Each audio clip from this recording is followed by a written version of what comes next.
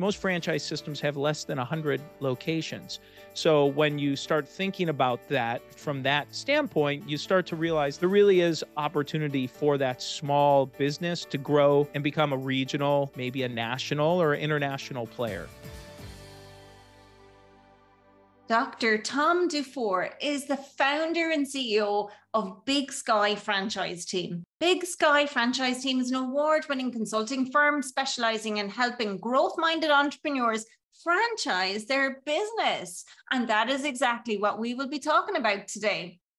Tom values building others up. And whether it's an owner looking to franchise their business or members of his team, his leadership focuses on treating people with respect, encouraging them to do their best, and always learning. He seeks to live out his company's purpose to inspire and foster greatness. And that is exactly what he does in today's Master Your Business episode.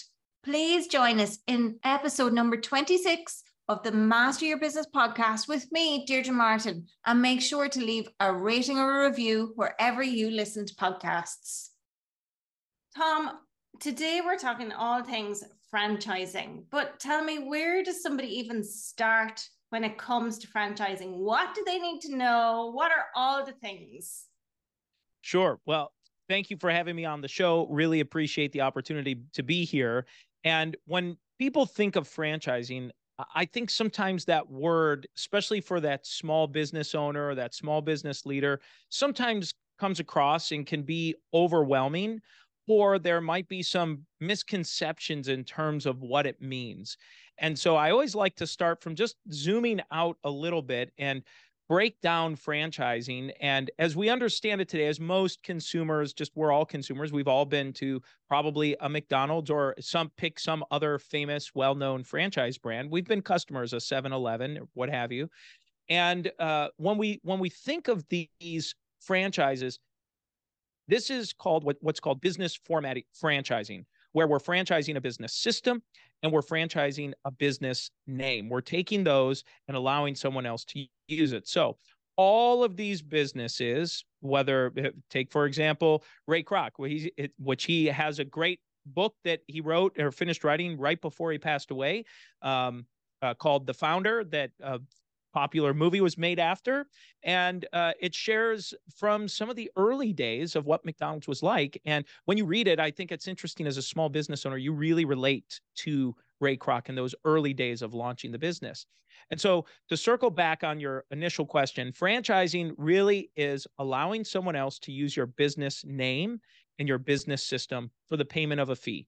That's essentially, there's a big legal definition behind it, but those are the three pieces: name, system, fee, from just a structural standpoint. And so when those pieces are in place, you're now able to, and someone else is operating it, that becomes a franchise. And I think sometimes small business owners and leaders, they get either turned off by franchising because they think it degrades the quality of their brand or the quality of the service or product they're delivering, or it seems sometimes daunting or too large of a task where they think, I can't be that. I'm not fill in the blank. I'm not a Holiday Inn. I'm not a Serve Pro. I'm not a fill in the blank, large, well-known franchise brand. And the franchising for most franchise systems have less than 100 locations. So when you start thinking about that from that standpoint, you start to realize that there really is opportunity for that small business to grow and become a regional, maybe a national or international player. That's so interesting. And I like how you broke it down into three things that they really need, which is system, name, and fee. And I suppose, I've looked at franchising before. So, I mean, when I was thinking I'm going to start my business, what am I going to do? I went out and thought, oh, should I buy into a franchise? So there's that perspective. And then there's growing a business and then thinking, okay, what am I going to do with this next? Do I grow it? Do I sell it? Do I get my kids to take over from me? Do I put in a succession plan? There's all the things. So, what are the steps when it comes then to making a decision like that about either opting in to become a franchisee or franchising your business? Yes, great question. So when you start thinking about franchising, very often it's the owner thinking of an exit strategy for themselves, like you described. It's maybe I want to sell the business, but I'm not ready yet. My kids might be interested, but I'm not sure yet. Or maybe they're not interested at all. I run into that pretty frequently.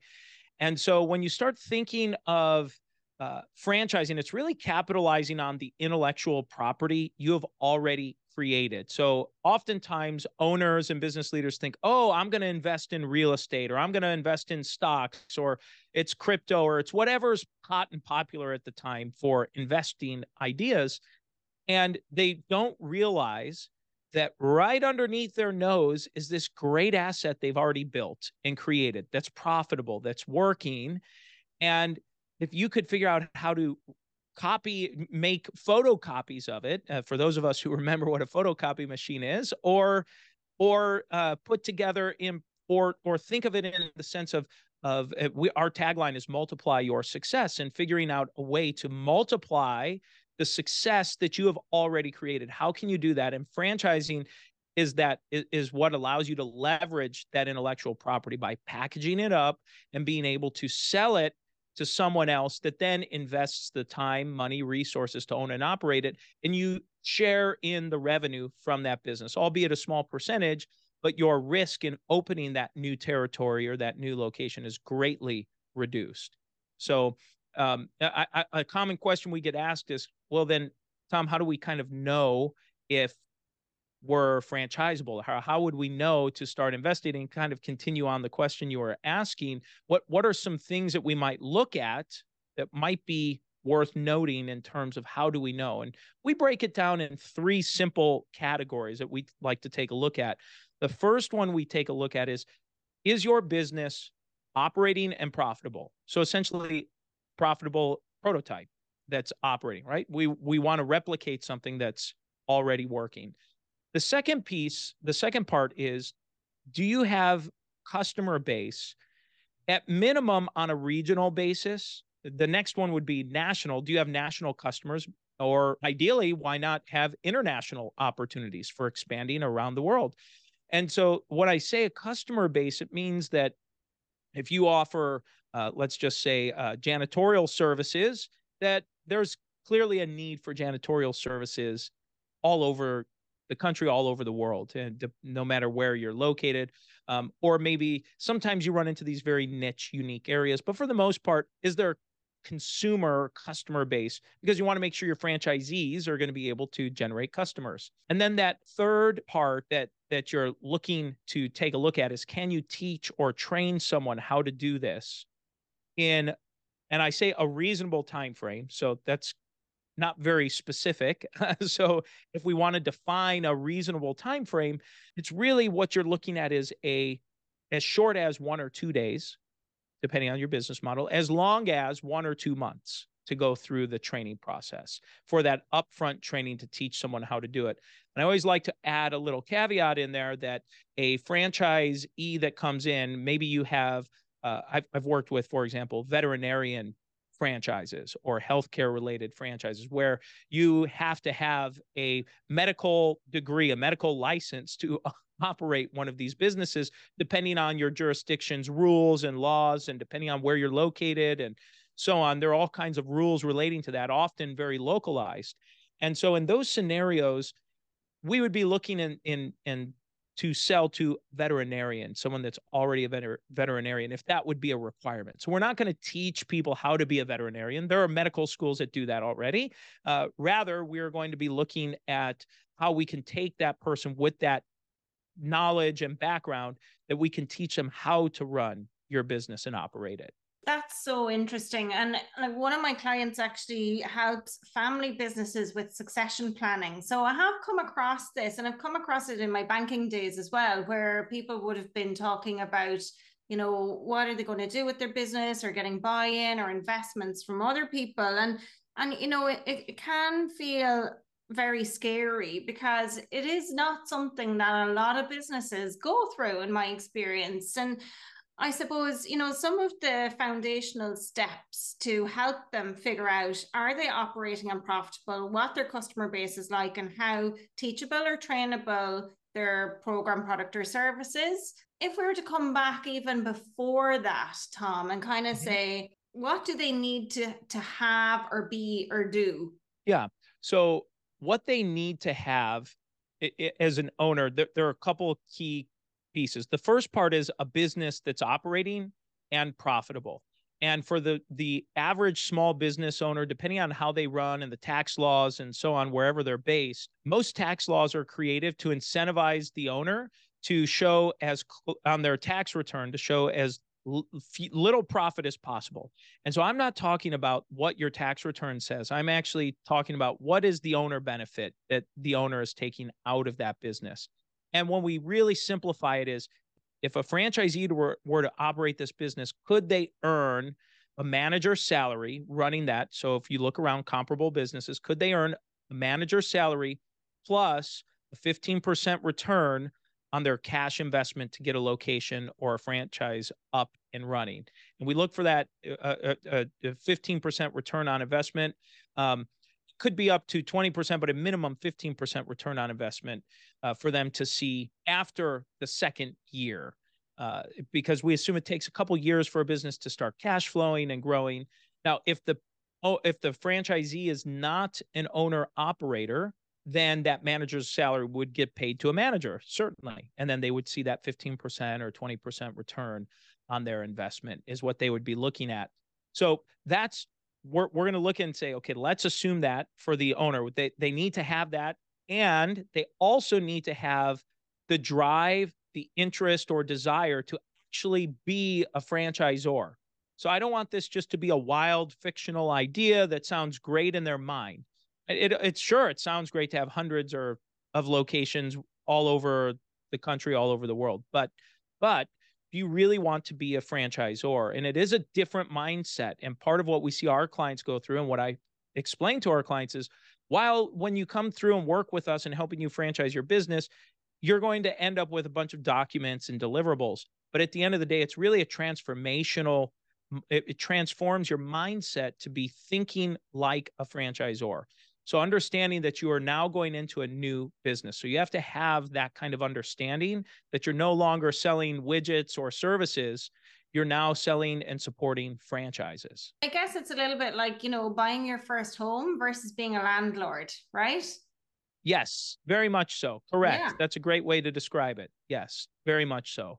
Right. Okay. So now you're becoming that landlord. You're leasing or renting property and you're maintaining it, but someone else is living there or working out of there. That's a great description. And let's say then, in terms of the teaching and training stuff, right? And obviously, on this show, I talk a lot about branding and marketing and customer experience. And for my client who works with people around succession planning, the big thing for her is, the legacy that people are leaving behind in terms of reputation and everything, and how important that is. And you touched on that already, Tom, but let's say in terms of brand and handing that over, teaching and training that, what does that look like if somebody decides to franchise their business and they are concerned about reputation? It's a very common concern. It's extremely common. What happens if someone's not upholding the standard of my brand? What can I do? And so there are measures you can put in place where you help protect that long term. So I'll give a few examples that might be able to help out with this.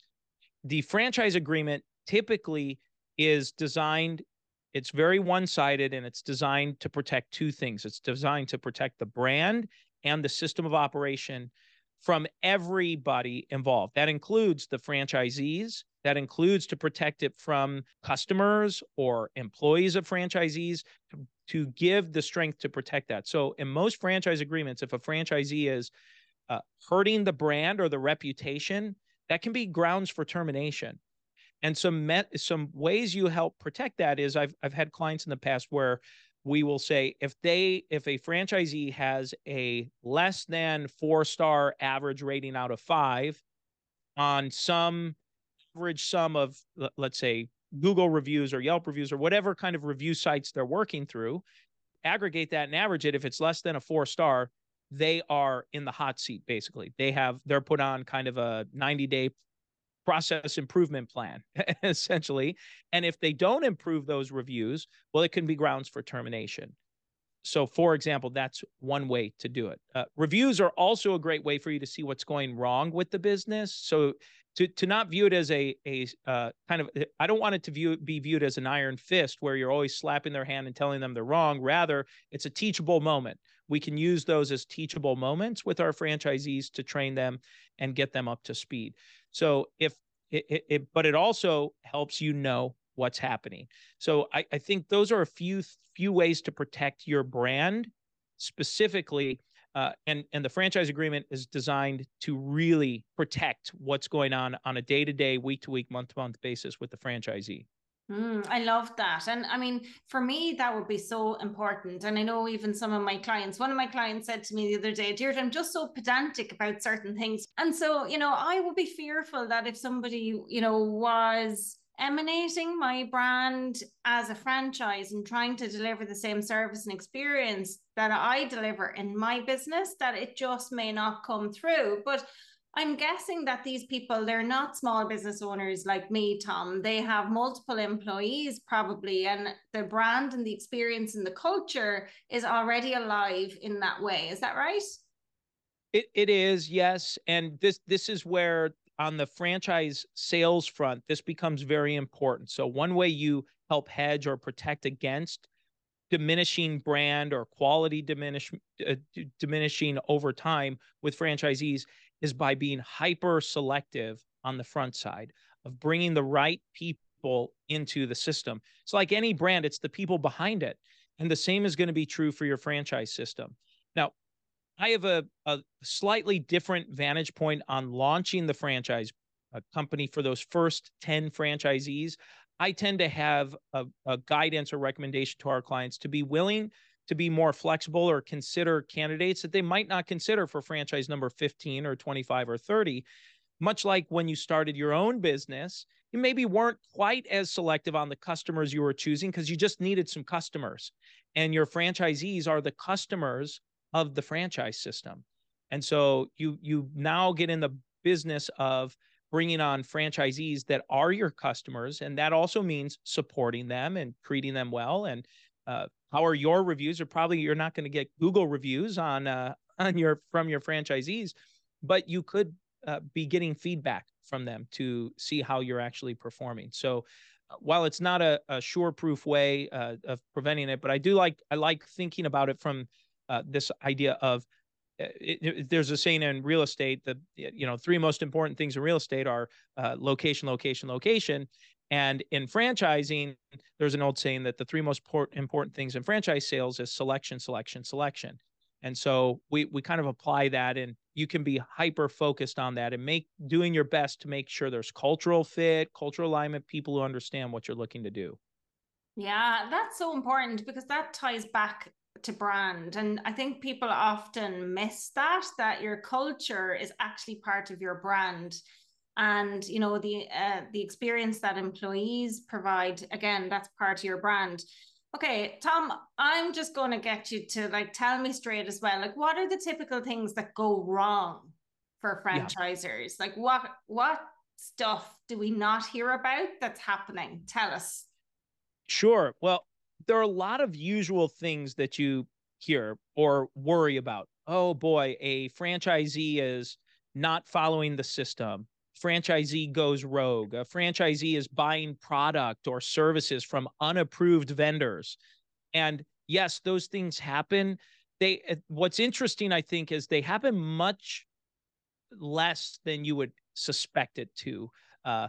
Owners tend to be much more naturally suspicious and cynical toward franchisees because they've been burned by so many employees in the past. But the one of the things that makes franchising so exciting, or one of the positive ends of it, is it's the franchisees' capital or money that they are investing into the business. So those things do happen. They are very real and they do happen, and you want to be mindful of that.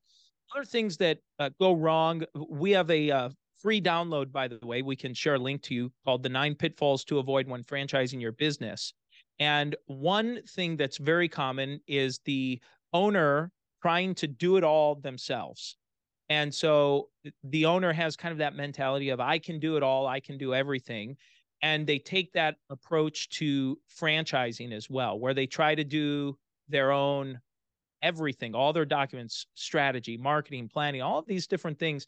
And much like in your business and the work that you do, there are experts that can help through some of those things. And so I always encourage to consider outsourcing those things you don't have expertise in. I do it myself all the time, and encourage others to do the same. I would say another common mistake, and this is true for franchisees as well as the franchisor, is a lack of commitment to marketing spend. So they buy the franchisee, for example, will buy the franchise, and they just expect, when I buy the franchise, and they open up for business, it's like a light switch. The lights go on and people just want to clamor in and buy whatever they're offering. And generally that's not true. Generally, you have to be communicating that message and getting that across, and marketing and branding locally in your community. And so that's a pain point for the franchisor, to make sure and encourage franchisees to be marketing, which is part of the reason there are marketing requirements in the agreement. It's minimum requirements. It says these are the lowest things you need to do in order to keep your business viable.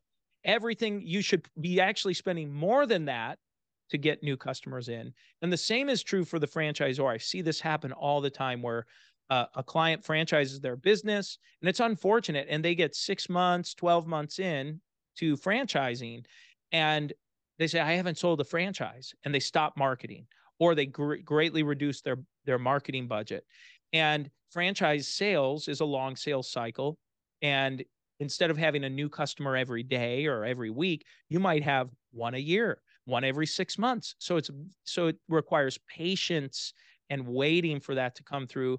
And the same is true for the franchisees, as they're opening and launching, and encouraging and reminding your franchisees that they are also, it takes time to build that customer base. It doesn't happen overnight. So those are some really common problems I see with franchisors and franchisees, is keeping that marketing budget active, live, and leads coming in for them to follow up with. Tom, that's amazing. And it's so great to hear those, because sometimes, when we're researching, typically we see like dreadful things happen, or things that are just unfathomable in your own business. You can't ever foresee. So it's great to hear practically the things that are happening. And folks, I'm going to add Tom's 9 pitfalls to avoid when franchising your biz in the show notes. So be sure to get your free download from Tom. So, Tom, those are the problems that happen, right? I want to know about the successes that people experience as well. And I'm particularly curious to know if somebody has franchised their business and a franchisee has outperformed the franchisor. Please tell me, does that happen, and how often? Yes, it happens all the time. And in fact, I always tell our clients that, generally speaking, the founder original location, if there are 100 franchises in your system, it's probably in the top 10%, but it's probably not number one. And most often I find that franchisees come in and there are franchisees that come in and absolutely crush it. They take the business to new heights, new levels. I can think of one brand in particular. They have about, even their small system, they have 12 franchises. And one franchisee is outperforming both company-owned locations that have been operating for a long time and doing very well. And this franchisee came in and just rewrote how the business can be done. And so remembering that franchisees do have good ideas, and they can help. You should be open to that two-way communication to help that go. A great success story, I tell this story often. I had a client I worked with for many years they were in the estate sales business, or they do estate sales, and they decided they wanted to franchise, sold about 30 or so franchises, and they were approached and acquired by an investment group. And now the owners, basically, the founders have been able to retire and step away from the business. And it was a beautiful win-win for all parties involved. The investment group that bought the franchise tied this in. They have a senior support franchise or senior organization. They do all senior related services. So this was a natural fit for that. And I've seen others that just continue to grow beyond that. But I always like that story. It's someone that had one location, franchised, sold about 30 franchises over 5 or so years, and then decided it was time to exit. So there are lots of opportunities that come as you start to expand. Love that. I love that. And Tom, you already touched on the transformation that a franchisor has to go through in terms of that mindset of being a business owner to now becoming a franchisor. And you spoke about, you know, that shift and, you know, the analogy that I gave in terms of landlord. But what else happens, or what other types of things are you seeing franchisors experience? So a franchisor has 3 jobs. It's really pretty simple. They need to sell franchises, they need to train their franchisees, and they need to support those franchisees on an ongoing basis. And that ongoing support is more than just ongoing operational training. It's also marketing, brand development, staying current, whatever the marketing trends are, whatever the consumer trends happen to be, making sure your products or service offerings are relevant, helping them navigate staffing issues. Now, the staffing issues that come up are very real. It is the franchisee's obligation to manage those, but it is in your best interest as a franchisor to provide some guidance or recommendations on maybe how they find employees or retain employees, some suggestions for them to follow and come along with. So really, as a franchisor, it's sell, train, support. If they can follow those 3 things, that's the easiest, simplest way to break it down in terms of their job and what they need to do, because we talked a little bit about this, that they are breaking into, it is a new business. And one of those other common challenges or problems or pitfalls I see franchisors fall into is they view franchising as a hobby and they don't view it as a full-time or a commitment business. So they're half in, they're half 1 foot in, they're in the threshold, but they haven't come all the way across. They've got 1 foot in, 1 foot out on franchising until they start to see some success, because it's not a real revenue generator for the founder or for the owner yet. So I see that as a common challenge. So, be committed to the franchise system, because I promise your franchisees are going to be committed when they're investing even $100,000, $200,000. Many franchises are just working with a client before our conversation today, and their investment is $700,000 to $1.5 million to get into. So it's a big investment for someone to commit to. So just don't forget and lose sight that your franchisees are committing and spending and investing a lot of time and personal resources into the franchise. Yeah, I think if I'm to paraphrase a little bit, I think what you're saying is they're really stepping into a leadership role, but in a different capacity, and they need to lead the ship. And it's not just this one ship now, it's the fleet, right? That's right. Yes, that's exactly right. And it's hard because they're not employees. So you can't force them to have to do things. So your point is well taken. You have to lead them. You have to guide them. You have to help show them the way and convince them why your way is the right way, or that they should be making these changes to help them grow through it. So each franchisee at some point will think that they know better than the franchisor. It happens. We all do that. I think it's human nature to a certain extent, but reminding them that the reason they bought the franchise is to follow your system. And phrase that I always like to use is, you can do it your way, get your way results, or you can do it our way and get our way results. And so when you don't get the results you were hoping for when you follow your way, then this is what we're trying to instruct you on. We know that our methods and systems work. Until you can prove and validate that, start with our system first, because it works.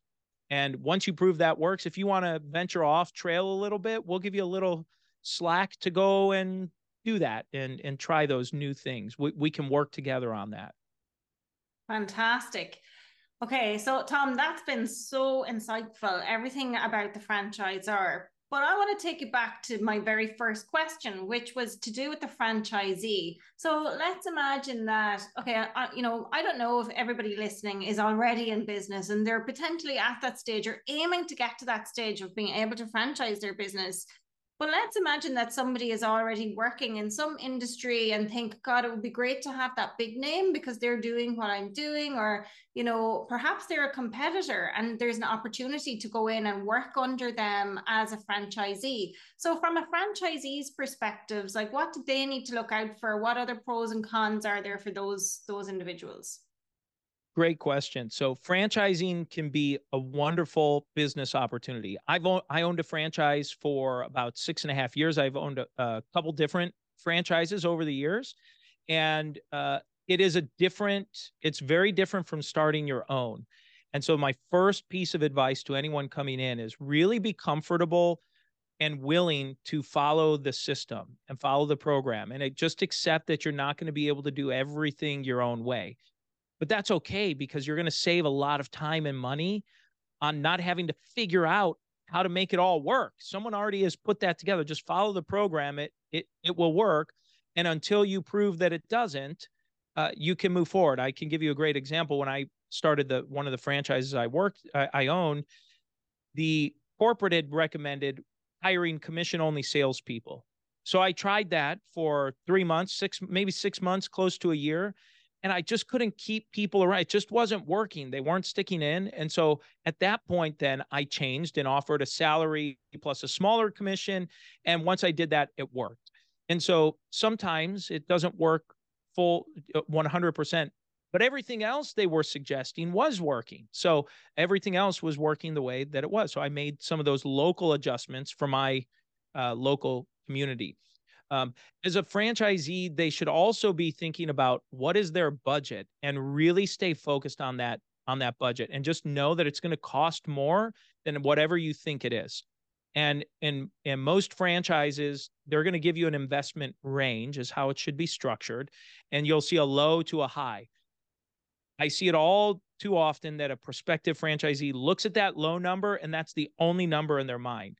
Well, the low to the high is there for a reason. If you're going to caution anywhere, error on the high side, or at least a middle number, pick halfway between the two as a more likely scenario. Okay, so that's a really common mistake. And then all of a sudden they get into it and they're out of cash. And they're saying, oh boy, this didn't work. And it was just not quite maybe planned appropriately. So those are really important things on the budget. Selection comes down to preference. I just see franchisees buy all kinds of stuff that they would have never thought they would have ever gotten into. I can tell you the business I got into was in the water restoration and mold cleanup business. That was never a business I would have ever gotten into. I know nothing about it.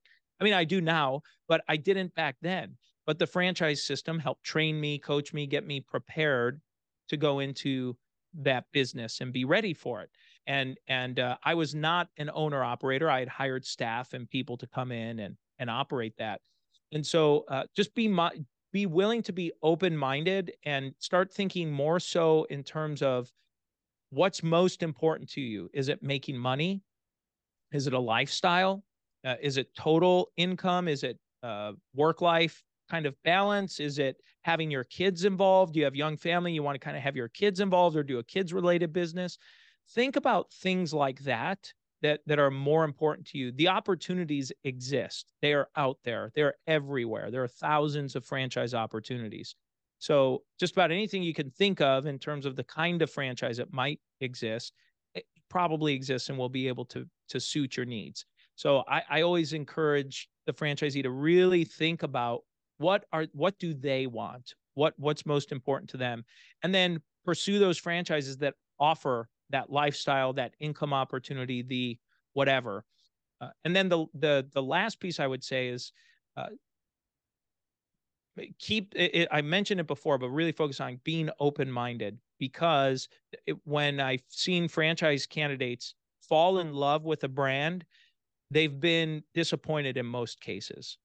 And so be willing to keep an open mind and consider something else. I have very close personal friends of mine were really set on one specific industry and one or two specific brands within this industry. And after about 2 years of research, they were very thorough in their in their due diligence. They bought a totally unrelated franchise that they didn't even know existed. They linked up with a franchise broker that helped introduce them and get them connected. And so they ended up buying it. They're very happy. They are so happy that they made the right choice. And I connected them with a franchise broker, which is kind of like a matchmaker. They're like a real estate agent for the buyer. They get paid a commission from the franchisor, so it doesn't cost the franchise buyer anything. And their job is to help you figure out what you're looking for. So if you can't quite figure that out on your own, I'd consider talking to a franchise broker, which, by the way, we don't do, I don't do, but I have many, there are many out there that we'd be happy to refer you out to. If you'd like a referral or two, happy to send a list along to any of your listeners who might be interested in that. Amazing. Yeah. I mean, there are so many opportunities that for starting a business or even changing or tweaking the business that you already have. And that's just one that I think probably doesn't crop up as often as you might think. So thank you so much for your insights on that. And Tom, before we wrap up, I need to ask you about your own business and the success that you've enjoyed in business and how you've gotten to be where you are today. So, you know, what has worked for you in your business? What hasn't worked? And what tips do you have for listeners about how they can implement some of the things that worked for you?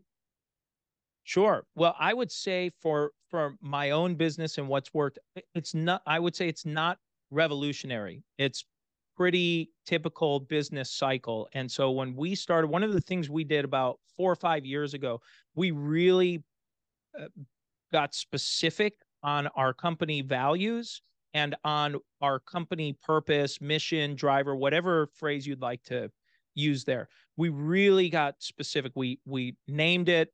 We spent a lot of time reviewing what is important to us, what's really actually important to us. And we started thinking about what kind of customers do we want to work with? What's a great fit for us? What's not a great fit? What's great person who joins our team? So we got really intentional on that. And ever since we've done that, as new clients have come on board, in almost every case, they've been the right fit clients. It's also been easy to say no to the wrong fit clients. And saying no is just, we're not the right fit. There are other service providers that can be, it's just not going to be fit for us. So that was something that getting very clear on that has been really helpful. And I would say early on, it's hard to know sometimes when you first start your business. You think you know, but sometimes you have to go through the first 2 or 3 or 4 years and figure out what you like or don't like. So that was a big learning lesson. Can I ask you a question on that, just for my own curiosity? Yeah. So how long had you been in business before you did that exercise, Tom? So for me, I did that. I'd been operating for about, let's see, it was about, I guess, 3 years, somewhere around there, somewhere between 2 and 3 years. Now, to be fair, I've been self-employed for a lot longer before that. So, you know, I couple that experience with it. But for Big Sky specifically, 2 or 3 years, we had been operating somewhere in that window when we decided we really need to get intentional about this. If the business is going to grow, if I wanted to be a quote solopreneur, I could operate as I was forever. I could have done that for a very long time, but that's not what I wanted to do. And so we said we have to give our team and all of us some guiding principles or values to help us in our decision making. And we use these as filters in making every decision we do. Our number one value at our company is win-win relationships. And we use that filter to look at, say, where is the win for the client, for the employee, for the fill in the blank first, and then where is the win back for us? It has to be this mutual gain, collaboration, ally, team focused approach. If it's not going to work. And we always want to look at that relationship side for us. If someone's looking in just for transactional, come on, get in, get it done, give you some money and out the door, we can fulfill those orders. We just aren't interested in that as a primary way of doing business. And so it's interesting, since we've tied into those values, we have very few clients that come in under that approach. Our marketing, all of our messaging has shifted to convey those values and discuss about how we do business in that way. And so the people that are aligned in that way tend to be more attracted to us, and those that aren't find others that are better fit for them. Amazing. That's so insightful again, Tom. Thank you so much. Is there anything that I haven't asked you that you think the listeners really need to know? I would say that if you're thinking about franchising, it's never too early to start doing something now. There are so many free resources. We produce a lot of content, blogs, webinars, podcasts, publications, all kinds of just free info. So if any of your listeners are interested in, they just want to kind of start gathering some info, check us out. We offer a free consultation to anyone that's interested in just thinking about it. And it doesn't have to be through us. There's lots of great information out on the internet. Certainly our source, we are screening things, but just start investigating that and rule it out or rule it in. So I see a lot of prospective clients over the years where I talk to them for 3 years, 4 years, 5 years, 6 years, and they're kind of hemming and hawing on it. And I said, just rule it out or rule it in. And if you rule it out, close that chapter in your mind and go another direction. You might rule it in later. That's okay. Or rule it in and start really going down that pathway. I don't like when you get stuck in the middle, because then it takes up brain space that could be spent doing other things. And I see a lot of clients get stuck there for many, many, many years. And Tom, one final question. Do you work internationally? We do. Yeah. Yeah. We have all kinds of clients all over the world. We have clients right now in Romania, South Africa, in India, and folks all over the world. It's certainly North America, of course, where we're headquartered here in the Atlanta area. But yeah, we do work all over the world. Brilliant. Tom, thank you so much. It's been such a pleasure having you on the show. And I know for a fact that listeners' hands are so tired from all of the notes they've been taking. So thank you so much, Tom. Thank you. I really appreciate the opportunity to be here.